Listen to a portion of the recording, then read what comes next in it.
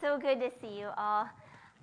Before I pray for the message, I'm going to call our sweet friend and sister Nicole up here because a week from today she's scheduled to have precious little Lily. And we know that Lily is fruit of all of your prayers. So if any of you want to come up and pray and touch her and lay hands on her, you can, but I would ask that you stand. Heavenly Father, thank you, God, for our precious Nicole, Lord. And it's just amazing to watch little Lily grow, and we're so grateful, and we just honor you. We pray for Lily's life, Lord, to be an arrow just pointing to your goodness all of her days, Lord. We pray that your hand would be upon her. I pray that your hand would be upon the whole Levy family, God. I pray that you would give them all the wisdom, all the power and strength they need to raise Lily and Luke, God. And I pray, Lord, that you would prepare Nicole for delivery, God. I ask, Heavenly Father, that you would be there every bit of the way. We know you will, God. We pray that you would strengthen her to endure, God. And I pray that you would lessen the pain and that you would make it a beautiful experience, God, one that's to be told from generation to generation of how good you are, God. Prepare Luke to be a big brother. Prepare Kyle to continue to lead this family, and Nicole to be the wife and mother you've called her to be. We just ask that you would just rest upon them, Lord. I pray that you would give her a peaceful week as she prepares. God, I pray that the enemy would not be allowed to throw worry and fear into her heart, God. I pray that she just walk in with hands surrendered and just a heart and body ready to do what you've called her to do. What a privilege, God. We thank you. In Jesus' name, amen. Isn't she, little Lily, just an answer to so many prayers? We all are just going to feel like she's ours, right? It's a shame that Nicole's going to have to share her child with us, but she is going to have to share her child with us. So let's pray again for the message. We need all the prayer we can get tonight. Heavenly Father, thank you for this group of women. I delight to see their faces, and I imagine what your face must look like right now, Lord. It must just really bless you to have your daughters gathered together, Lord, just wanting to get to know you more, wanting to learn and to grow, God. And so I thank you. We invite you here, Lord. We ask for the power of your Holy Spirit, Lord. I pray that you would teach this message. I pray that it would just prick our hearts, God, that we would grow, that we would learn, and that we would love you more, God. Help us to learn from the women that you've put in the Bible, God. Help us to understand you better, know you more, God. And I pray, Lord, as we leave here, we would be so filled with joy that we can't help but spill over into everyone else's life this entire week, God. I pray that you would use these women for great things, Lord. I pray that you would give them the heart of an evangelist, God, that they would go out boldly and share your words, God, and me too, please, God. We love you and we praise you in Jesus' name. Amen. Okay, my friends, we're all going to cry now. Everyone go ahead, take a moment to make sure your mascara isn't running. And turn in your Bible to Judges 4. I hope you all enjoyed the homework. Deborah was hard. The homework was a little hard. It was a little challenging. I say that, and we all worked on the homework, but it's still hard. It's different working on it than doing it. So anyway, it was really hard. But as I read and studied, I thought of a question that the Lord kept putting on my heart, or that I was just really questioning myself and thinking, maybe you all have felt this way too, but do you ever just feel just completely inadequate, just unable, just totally clueless, not able to do anything, unworthy? I know I do. I know I feel all of those things. People even raising their hands. And I confess that I often lack confidence in just studying the Word and reading the Word. And I realize that in that confidence, it's because when I lack that confidence, it's because I'm dwelling on myself. Like I really am not able. But me not putting that onto God is really sin. It's me trying to do it in my own strength. And I don't know about you, but trying to study the Word of God or do anything for the Lord in your own strength is just going to be failure. But we can have a godly confidence, right? We can have a confidence in the great I am, and I love that. And this confidence is understanding that our calling is in Him. And I thought, why would anyone be confident in messy me anyway, right? I'm not confident in messy me. So we are serving God Almighty. So we can hang our hat on the fact that He wants to be glorified and that He's good and that He's faithful. So wherever you lack, He makes up 100-fold because He's good and He's faithful. And we need to just be confident in that if He's called you to something, which He has. 2 Corinthians 12:9 says, "Therefore I will boast all the more gladly about my weakness, so that Christ's power may rest in me." And then Isaiah 41:10 says, "So do not fear, for I am with you. Do not be dismayed, for I am your God. I will strengthen you and help you. I will uphold you with my right hand, my righteous right hand." Every single time I've been asked by the Lord to do something, it's hard. It's uncomfortable and hard. Every single time, without fail, it's hard and it's uncomfortable. And I begin to mentally list the reasons on why I shouldn't be able to do that, right? It's so hard. And I think the Lord is probably emphatically nodding and saying, you're right. Like, you're not able. You're right. That's the point, right? Yes, you're not able, but will you be my vessel? Will you be my vessel? That's what He asked. Will you be my vessel? Do you realize, like, in those moments, all you have to do is say, like, I am serving the great I am. He's the great I am. Is there anything too hard for Him?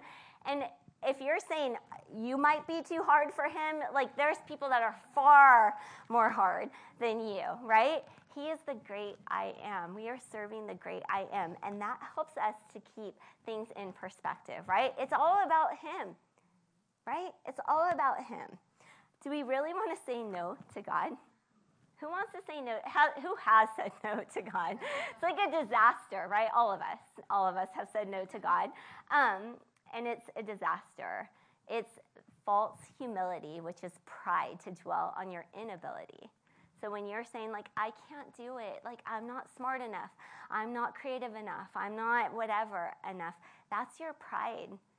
Do you realize that? Because He is able. And so when we trust in His abilities, like, we're giving Him the glory. So when we start putting it on us, it's just us taking care of our little selves again, right? Which is pride, and we do that. The thing is that God uses broken, messed up, ill-equipped, base, unlikely people. Always, because there's no other kinds of humans, right? There'd be nothing left if we were looking for the spectacular, the wonderful, the awesome, the most talented, the most creative, the smartest. Like, there's nothing. There's no one like that, right? There'd be no humans left if we just wouldn't be willing. Since Nicole was up here, I'll tell a little story about her. She testifies to my heart often on just being faithful to say yes. No matter what you ask her, you're like, I have this, like, opportunity. She's like, yes. And I'm like, I haven't told you yet. And she's like, it doesn't matter because I already know you prayed about it, and I want to do anything that the Lord allows me to do. And I'm like, wow, first off, I need to make sure I really prayed about it, if that's going to be her answer. So number one, that's convicting. No, I'm just kidding. But that's the thing, is that she wants to be able to do anything that God allows her to do. Her answer is yes. Yes, I will go. Yes, I will. And there's so many. I can name so many names, but she stuck out in my head because just recently she did that. And I believe that was Deborah's response to her calling, was a yes. God gave her a calling on her life that was so very unconventional. And her heart was to say yes. She was used to spare so many in the history of Israel because she said yes, despite the fact that she probably felt very out of her league, right? So we have to do a little overview on this story, or we're just going to be so confused. And the song, oh my goodness, the song was treasured. I love the Song of Deborah. So let's take it back a little bit. So Moses, he came to the end of his life, right? And as he came to the end of his life, he appointed Joshua as the leader of the children of Israel, right? And he was able to take them into the promised land. But when Joshua passed away, he did not appoint a leader. So for about 340 years in Israel, there was no leader, no real leader. There was no king, no president, no prime minister. They were kind of riding solo a little bit. There's a commentator that said this, and I thought this was really helpful. Judges is a tragic sequel to Joshua. In Joshua, the people were obedient to God in conquering the land. In Judges, they were disobedient, idolatrous, and often defeated. The account describes 7 distinct cycles of Israel's drifting away from the Lord, starting even before Joshua's death, with a full departure into apostasy afterward. 5 basic reasons are evident for these cycles of Israel's moral and spiritual decline. 1 is disobedience in failing to drive the Canaanites out of the land. 2 is idolatry. 3 was intermarriage with the wicked Canaanites. 4 is not heeding Judges. And 5 was turning away from God after the death of Judges. So that was helpful. When Judges arose during this period, it's often called the Dark Ages in Israel's history. But also, on a good note, it also evidences God's faithfulness, right? It's evidence that God is long-suffering, and that though his people often forget him, he never forgets his people. And that's encouraging. God never forgets his people. So there's 4 points in this outline tonight. The first is an unlikely calling. The second is a unified choice. The third is an undeniable conquest. And the fourth is an unmistakable culmination. So first, an unlikely calling, which is found in Judges 4, verses 4 to 5. And it says, "Now Deborah, a prophetess, the wife of Lapidoth, was judging Israel at that time. And she would sit under the palm tree of Deborah between Ramah and Bethel in the mountains of Ephraim. And the children of Israel came up to her for judgment." So Deborah, let's talk a little bit about her. First, she was a prophet, or a prophetess, actually, which means one to whom and through whom God speaks, one who announces or pours forth declarations of God. So she is a very small percentage of women named prophetesses in the Bible. There's a few others. There's Miriam in Exodus 15:20. There's Huldah in 2 Kings 22:14. There's Anna the prophetess in Luke 2:36. And then there's Philip's 4 daughters in Acts 21:8-9. So some things about her. It tells us she's the wife of Lapidoth, whom we know nothing else about, but God found it worthy to mention in the text, so it's important. Next, she's the 4th judge, and she is the only woman judge ever mentioned in the Bible. I like this. She's the owner or keeper of the palm tree that she judges under. It says that. I like that. She's also an encourager of faith, victory, and truth to Barak, the leader of the Israeli army. And we'll see that in our next point. She's also the mother of Israel. We see that in Judges 5:7. She's a poetess and a songwriter. We saw that in Judges 5.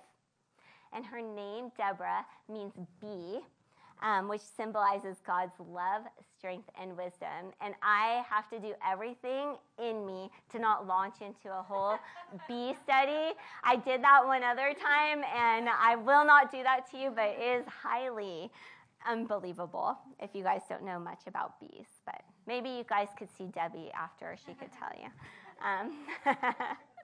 So I don't know how many hats each of you have worn today. I bet a lot. I bet just to get here, you've worn so many hats, right? And I believe Deborah is a wonderful example of how the Lord calls women to many roles, right? And we can have a long list of titles. I bet we could be Christian, we could be mother, we could be wife, we can be sister, friend, worker, cook, hospitality extraordinaire, owner of plants, right? We can be so many things, right? We're constantly switching hats as women often. But this description reminds me of how our spiritual callings are sometimes intermingled or intermixed with other things, but they're all important to God, right? So when we're doing anything, whatever hat we're wearing, whatever role we're doing, they're all as unto the Lord, even if it's something like roasting hot dogs. You know, you're feeding people. It's important to God. It's important enough to mention with Deborah's calling some of the big things and some of the smaller things. It's important enough for God to mention, right? He didn't just tell us of her calling as a prophetess and judge, but he mentioned she's a wife, and then we can visibly see that she exercises her gifts, right? So we'll look at that. If you're struggling with any of your roles, I know sometimes we struggle with some of the things we have to do. Go back to your calling. Let it be your anchor. Sometimes we get really tripped up in the midst of life, like maybe being a wife or being a friend at that moment. This moment is hard for you. Go back to your calling. What was your calling on your life in becoming a wife or a friend to that person? We have to go back to our anchor of the Lord. And we don't stay in that place where we're just like, it's just hard and I don't want to do it anymore. We go back to our calling. And I love this about Deborah. I think she's an amazing woman that we can look up to and someone we'll get to spend eternity with. So this same God that Deborah had that anchored her calling is our same God today, right? He's the same God. The second point is a unified choice, and we're going to find that in verse 6 through 10. It says, then she sent and called for Barak, the son of Abinoam. I practiced that. From Kadesh in Naphtali, and said to him, has not the Lord God of Israel commanded? Go, deploy troops at Mount Tabor. Take with you 10,000 men of the sons of Naphtali and of the sons of Zebulun. And against you I will deploy Sisera, the commander of Jabin's army, with his chariots and his multitude at the river Kishon, and I will deliver him into your hand. And Barak said to her, if you will go with me, then I will go. But if you will not go with me, I will not go. So she said, I will surely go with you. Nevertheless, there will be no glory for you in the journey you are taking, for the Lord will sell Sisera into the hand of a woman. And then Deborah arose and went with Barak to Kadesh.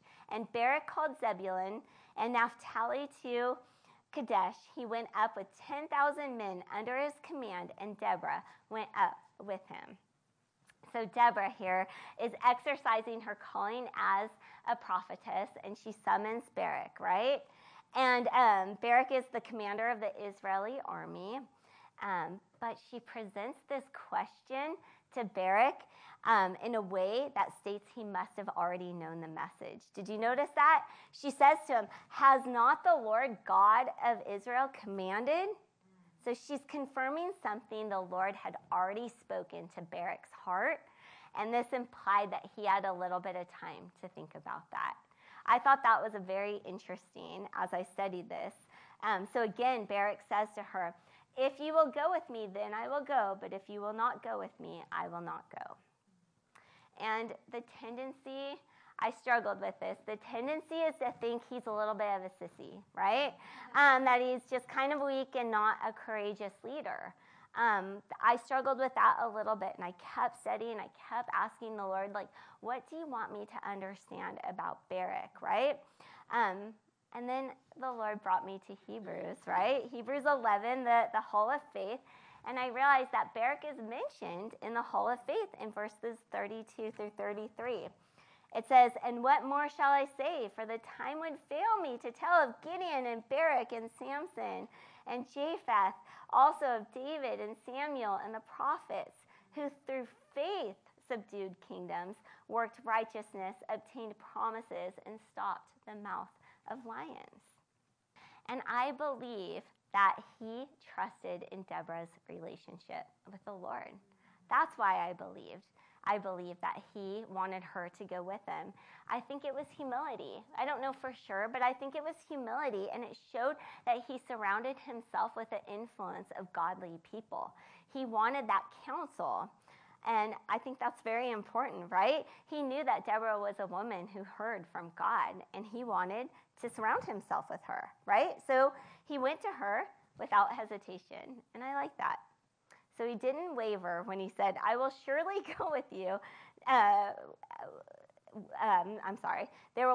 When Deborah said, not Barak, "I will surely go with you. Nevertheless, there will be no glory for you in the journey you are taking, for the Lord will sell Sisera into the hand of a woman." But their commitment was unified, and that's important. 1 Corinthians 1:10 says, "Now I plead with you, brethren, by the name of our Lord Jesus Christ, that you all speak the same thing, and that there be no divisions among you, but that you be perfectly joined together in the same mind and in the same judgment." God uses unlikely circumstances to accomplish his will. He does. The third point is an undeniable conquest. We find that in Judges 4. So Barak, Deborah, and 10,000 men went up to Mount Tabor. So I'm going to read a little bit of that. Verses 12 through 16 says, "And they reported to Sisera that Barak, the son of Abinoam, had gone up to Mount Tabor. So Sisera gathered together all his chariots, 900 chariots of iron, and all the people who were with him, from Harosheth Hagoyim to the river Kishon. Then Deborah said to Barak, 'Up, for this is the day in which the Lord has delivered Sisera into your hand. Has not the Lord gone out before you?' So Barak went down from Mount Tabor with 10,000 men following him. And the Lord routed Sisera and all his chariots and all his army with the edge of the sword before Barak. And Sisera alighted from his chariot and fled away on foot. But Barak pursued the chariots and the army as far as Harosheth Hagoyim, and all the army of Sisera fell by the edge of the sword. Not a man was left." So the Israeli army, they were at an actual complete disadvantage here because previously all of their weapons had been confiscated. So that goes to show you God accomplishes his will. Whatever man is trying to do to you, God accomplishes his will. That the leader, Sisera, he was the real sissy of the story, right? He fled on foot, and he ran into the wrong tent. He ran into a tough little tent maker or tent putter-upper, Jael, and he was thirsty and he was tired, and he must have thought, "Oh, she looks like so motherly and sweet." He wanted water. She offered him milk, and we know the story, right? She covered him with a little nice, warm, cozy blanket and then promptly drove a tent peg through his skull. And you don't mess with Jael. If anyone's looking for a tough name for their daughter, that's a winner, like right there. I imagine what she must have been like as a child. So Judges 4:23 says, "So on that day God subdued Jabin, king of Canaan, in the presence of the children of Israel, and the hand of the children of Israel grew stronger and stronger against Jabin, king of Canaan, until they had destroyed Jabin, king of Canaan." So finally, we get to Judges 5, right? An unmistakable culmination in Judges 5. And I'm not going to read you every bit of Judges 5, so you guys could be relieved right now. But we come to Deborah's song, which is also Barak's song as well. So God laid upon my heart just a few things that we're going to touch upon in this, and it really is a culmination of God's faithfulness to his people. The song is beautiful. The song is known as a song of deliverance and of celebration. 2 Chronicles 20:15 says, "Do not be afraid nor dismayed because of this great multitude, for the battle is not yours, but is God's." So we're going to look at 7 portions. The first thing we're going to look at is found in verse 2, when it says, "When leaders lead in Israel, when the people willingly offer themselves, bless the Lord." And I love what Jim Elliott says, that he is no fool who gives what he cannot keep to gain what he cannot lose, right? To lead means to show the way. And that word willingly, the opposite of that would be to do your own will, right? It would be to be reluctant towards what God is telling you or asking you to do. It's unyielding. But we see here that they were willing to be used by God. This is what pleases the Lord. What pleases the Lord is offering yourself, right? Offer yourself to the Lord. Willingly is to understand the privilege of serving God Almighty. Again, if you're wondering what you should do, serve the Lord willingly. There's something always to be done, right? And the people that want to serve, when you want to serve the Lord, it's because you understand the privilege in serving him, right? You understand that you're not worthy. And once you make it about your worthiness, once you make it about like, I'm so good at this thing, then he's no longer getting the glory. But we must understand that he is God and we are not, and we aren't able to do anything, right? So we can willingly do whatever he asks of us, remembering it's an absolute privilege. We don't deserve anything. We don't deserve to be gum scrapers. We really don't. Today in the 1 year Bible, I don't know if you guys read Exodus 34:9. I was like, this is so good. But it said, "If now I have found grace in your sight, O Lord, let my Lord, I pray, go among us, even though we are stiff-necked people, and pardon our iniquity and our sin, and take us as your inheritance." And wasn't Moses a good leader? He loved the people so much that he went before the Lord knowing they didn't deserve it at all, yet he still petitioned and asked for God's blessing, asked for God's inheritance, right? Leaders lead because they love the people. They love God and they love the people. That's why leaders lead, good leaders. It's seeking the best interest of the people by seeking God Almighty. Matthew 16:24-25 says, "If anyone desires to come after me, let him deny himself and take up his cross and follow me. For whoever desires to save his life will lose it, but whoever loses his life for my sake will find it." The battle was not won for these children of Israel by their power, by their strength, or by their might, but the battle was won by following the Lord. And that's what we must do, right? So what is the battle that you're facing today? And we have to ask ourselves, we have to make it personal. What is your battle that you're facing today? Are you willing to just jot that down right now? Just what's your battle? What's your battle? And take that to the Lord. Take that to your knees before God Almighty, right? Am I willing to give it back to you, Lord? Am I willing to let you handle whatever I'm battling? Because you're God and I am not, but I'm willing to walk the road that you're asking me to walk, God, but you're going to have to lead me. You're going to have to show me. So write it down. Jot it down. What's your battle? We all have something, right? We all have someone in our life that we're battling for their salvation, right? Or we're battling for their health, or we're battling for a broken relationship, or battling for hurt in a family. There's something we're all battling for. I imagine that the children of Israel looked very silly marching around the walls of Jericho, right? In Joshua 6, I imagine they looked so silly, right? Until the wall crumbled, till the trumpet blew and the wall crumbled, right? That's right. See, it doesn't matter what people think. It doesn't matter if you look really silly marching around the walls of Jericho, or like Michelle Collins marching around her school for her kids. She might look very silly out there, right? but I bet you souls are being won over and over and over again. So it doesn't matter what the world thinks. Like, are you willing to go march around those walls? Are you willing to get on your knees? Are you willing to do that? The second thing I want to point out is found in verses 7 through 9. It says, village life ceased. It ceased in Israel until I, Deborah, arose, a mother of Israel. They chose new gods. Then there was war in the gates. Not a shield or spear was seen among 40,000 in Israel. My heart is with the rulers of Israel who offered themselves willingly with the people. Bless the Lord. Deborah gladly was enjoying the fruit of her calling and her obedience to the Lord.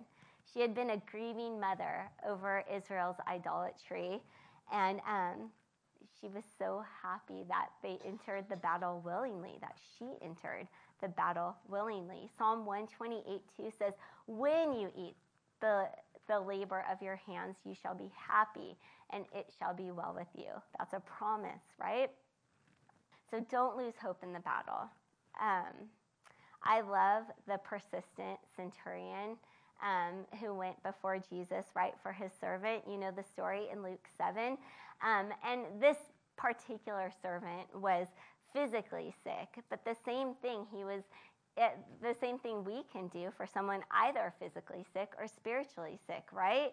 I won't read you the whole thing, but it's found in Luke 7, 2 through 10.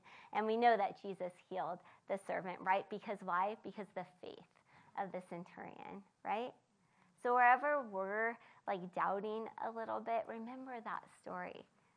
That faith, he is here physically, right? Though we don't see him. This centurion said, like, you don't even have to come, Jesus, just say the word. That's the same God. Just say the word, Lord. Just heal. The third thing we're going to look at is found in verse 12. It says, awake, awake, Deborah. Awake, awake, sing a song. Arise, Barak, and lead your captives away, O son of Abinoam. Deborah slips on, again, that hat of encouragement. There's no underestimating what someone's encouragement does to a weary soul. Am I wrong? No, right? Oh, don't you love to be around encouraging people? I love to be around encouraging people. And you guys, if you're ever wondering if you should say the thing to bless somebody, say the thing to bless somebody. You don't even understand how much like a happy, thoughtful, sweet word will lift somebody's countenance, right? We love to surround ourselves with people with the gift of encouragement, don't we? Oh, I love it so much. I know I do. C.H. Spurgeon is known as the Prince of Preachers, and he suffered from terrible depression. And his wife was known to be such an encourager to her that I have this little tidbit of a note that she wrote to him before a Sunday morning. It says, may his blessing rest in a special manner on you tonight, my dearly beloved.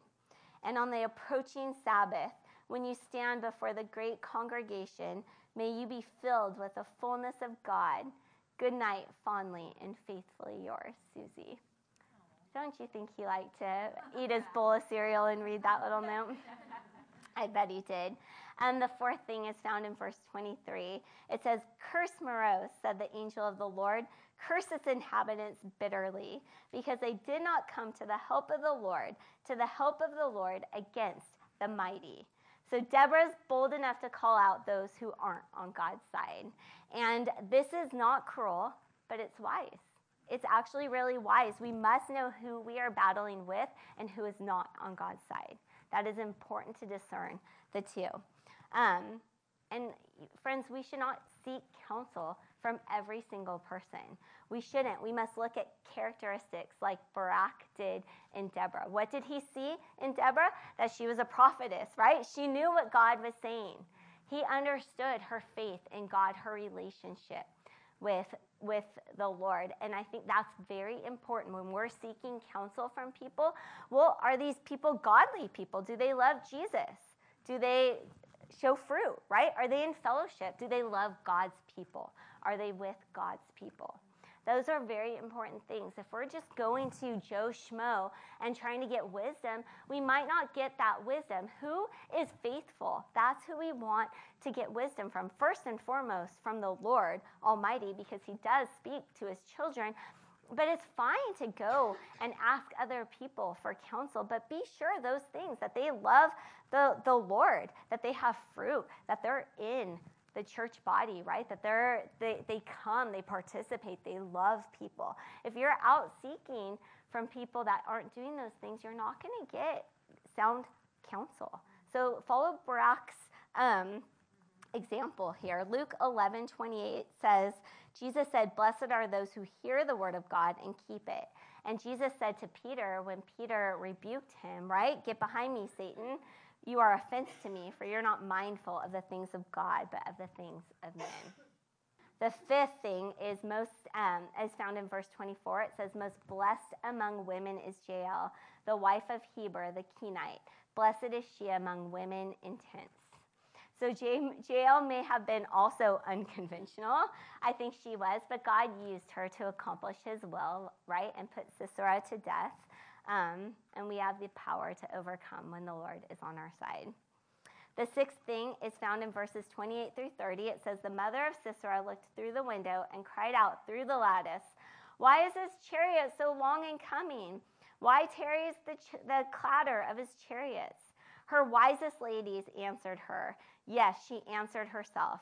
"Are they not finding and dividing the spoil? To every man a girl or two. For Sisera, plunder of dyed garments, plunder of garments embroidered and dyed, 2 pieces of dyed embroidery for the neck of the looter." So here we see another mother that is quite different than Deborah, right? She is a worldly mother. She's greedy for gain. She was a fool. Her servants were fools. And I love how Deborah included it in the song. And it's reminded that our best intentions are foolishness outside of God. The seventh thing is found in verse 31. It says, "Thus let all your enemies perish, O Lord, but let those who love him be like the sun when it comes out in full strength." So the land had rest for 40 years. Do you guys know that the sun is about 10,000 degrees Fahrenheit? And when we serve the Lord, we are hot for the Lord, right? You might say, like, she's on fire for Jesus. And I love that comparison. So we see that Deborah's example, in closing, she has an unlikely calling, right? It was unconventional, but God had his hand upon her. There was a unified choice. She willingly unified with Barak to accomplish God's will. They had an undeniable conquest. And when you follow God's will, he fights your battles. He always overcomes. There was an unmistakable culmination because a song of celebration and deliverance was the result. And I'm going to end with one question from the homework. I love this question. It's in the reflection section. And it says, "Take some time to be creative and use the model of Deborah's song to write your own song." And I know some of you may have just had an absolute tailspin when you read that, and you're like, heck no. But what if this was the first song that Deborah ever wrote? Like, what if she never was a songwriter before that, but she had so much, like, stuff to say just bubbling out of her because of this great battle that she had seen God do, right? And she couldn't help but write a song. What if we have that, right? So I thought we should take a gander at it. So I'm going to share mine, and it's not particularly creative or particularly good, but since I really like the reflection questions, and I think you guys, if you skipped that, I think you should go home and write a song. Just saying. I'll share mine. It just says, "Bless the Lord, O my soul, the battle is won. The enemy has no power to overcome. High and mighty through and through, the fight is long and hard, but your grace has held true. I will bow at your throne for all eternity and sing to the one who set me free." Let's pray. Heavenly Father, you are just unbelievably good. We just delight in you, God. And I pray, Lord, as we go off into our group time, Lord, that you would go with us, that you would be pleased and blessed and talked about and praised. Thank you, God, that you overcome our battles. And I pray that we would not grow weary of the things that we're struggling with, the heartbreaks that we're carrying, God. I pray that we would leave them at your feet and let us see your goodness, God. Let us eat the fruit of just following you, God. We praise you and we love you in Jesus' name. Amen. Wow, it's a lot of you guys here today. I'm so grateful for Noemi's and Amy's worship today. That was wonderful. Thank you. And I love how Kim started off with, do you ever feel completely adequate? Yes. Do not put it on God, to not put it on God is sin, but we can have a godly confidence. We can hang our hat on the fact that he will be glorified. We can boast in weakness so Christ will be glorified. And the question is will we be his vessel? So the things that I got also was, whatever your role, do it unto God. Surround yourself with godly people. Do it in faith. Whatever man tries to do, God will still win. Offer yourself to the Lord willingly and give an encouraging word. And I just, when Kim said, do you ever feel adequate? Were you repelling when you shattered your, yeah. I'm like, this is the one that does rock climbing, and I'm like, whoa. I was sharing with Miguel and Carmen's boys, and I can only think of Alejandro. What's the other? Antonio. I knew it was a name. They're playing volleyball, and I said to him, my mother-in-law rented out the church gymnasium in Ohio so that the family could play volleyball. And it was like volleyball was her thing. And it's like, okay, I'm going to play volleyball because I'm the new daughter-in-law. And Rob's one of 6 kids, so when you add in the 6 kids and extras, and it just gets to be some people. And I remember my sister-in-law, Vicky, was not married to my Rob's older brother, and she was a volleyball player, so she was in with the mother-in-law. So I'm trying to play volleyball, and I got hit in the nose. And it hurt so bad, and I've never played since. And I'm like, that's the first thing that came to my mind when she said, you feel inadequate, and I'm so inadequate at volleyball. So I shared that with Alejandro and Antonio. Okay, so while you're writing your song, you need to color in Deborah. And especially, I'd managed to get the hair and the lips and the eyes. But you know what? Now I'm motivated to do the palm trees. Do the palm trees and put a little bee in there, okay? So make sure, and Debbie colored her Deborah. Did anybody else color Deborah? All right, woo! So write your poem, put your bee in there, and color your palms. And